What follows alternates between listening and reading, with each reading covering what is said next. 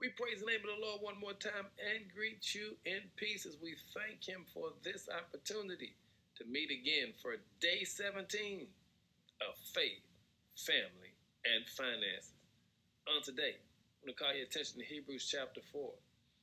Verse number 9 says, "So there is a special rest, still waiting for the people of God. For all who have entered into God's rest have rested from their labors, just as God did after creating the world. So let us do our best to enter that rest. But if we disobey God, as the people of Israel did, we will fall." When was the last time you simply had an opportunity to rest? I'm not talking about just not work or to sleep.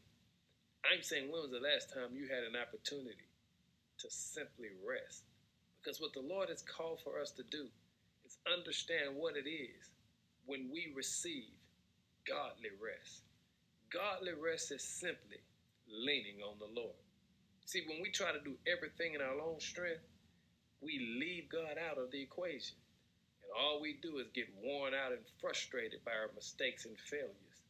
But when we lean in on God, we actually enter into the rest that we can enjoy our lives, no matter what the circumstances may be. That's what the text is saying for you and I, that we have an opportunity to lean into God and to simply rest. On today, I want to challenge you to have enough faith in God to rest, knowing that God will work it out, knowing that God has already taken care of it. Rest. Rest from negativity. Rest from worry. Rest from work. Rest from frustration. Rest from trying to figure it out. Lean in on God, because it allows us to understand that there still remains a Sabbath rest for His people. But the rest we're talking about is not simply a rest from work. It's rest in work.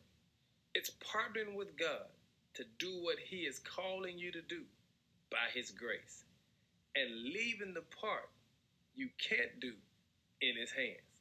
It's trusting God to do it. It's resting on the fact that you know God is able. Here's what I need you to understand. Today is about establishing godly rest. Ask yourself, when was the last time you went without being negative, without worrying, without being frustrated, without trying to figure it out?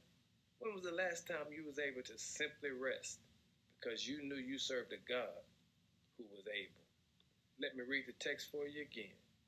So there is a special rest still waiting for the people of God. Family, get your special rest today and watch God blow your mind. We'll talk soon. Be blessed.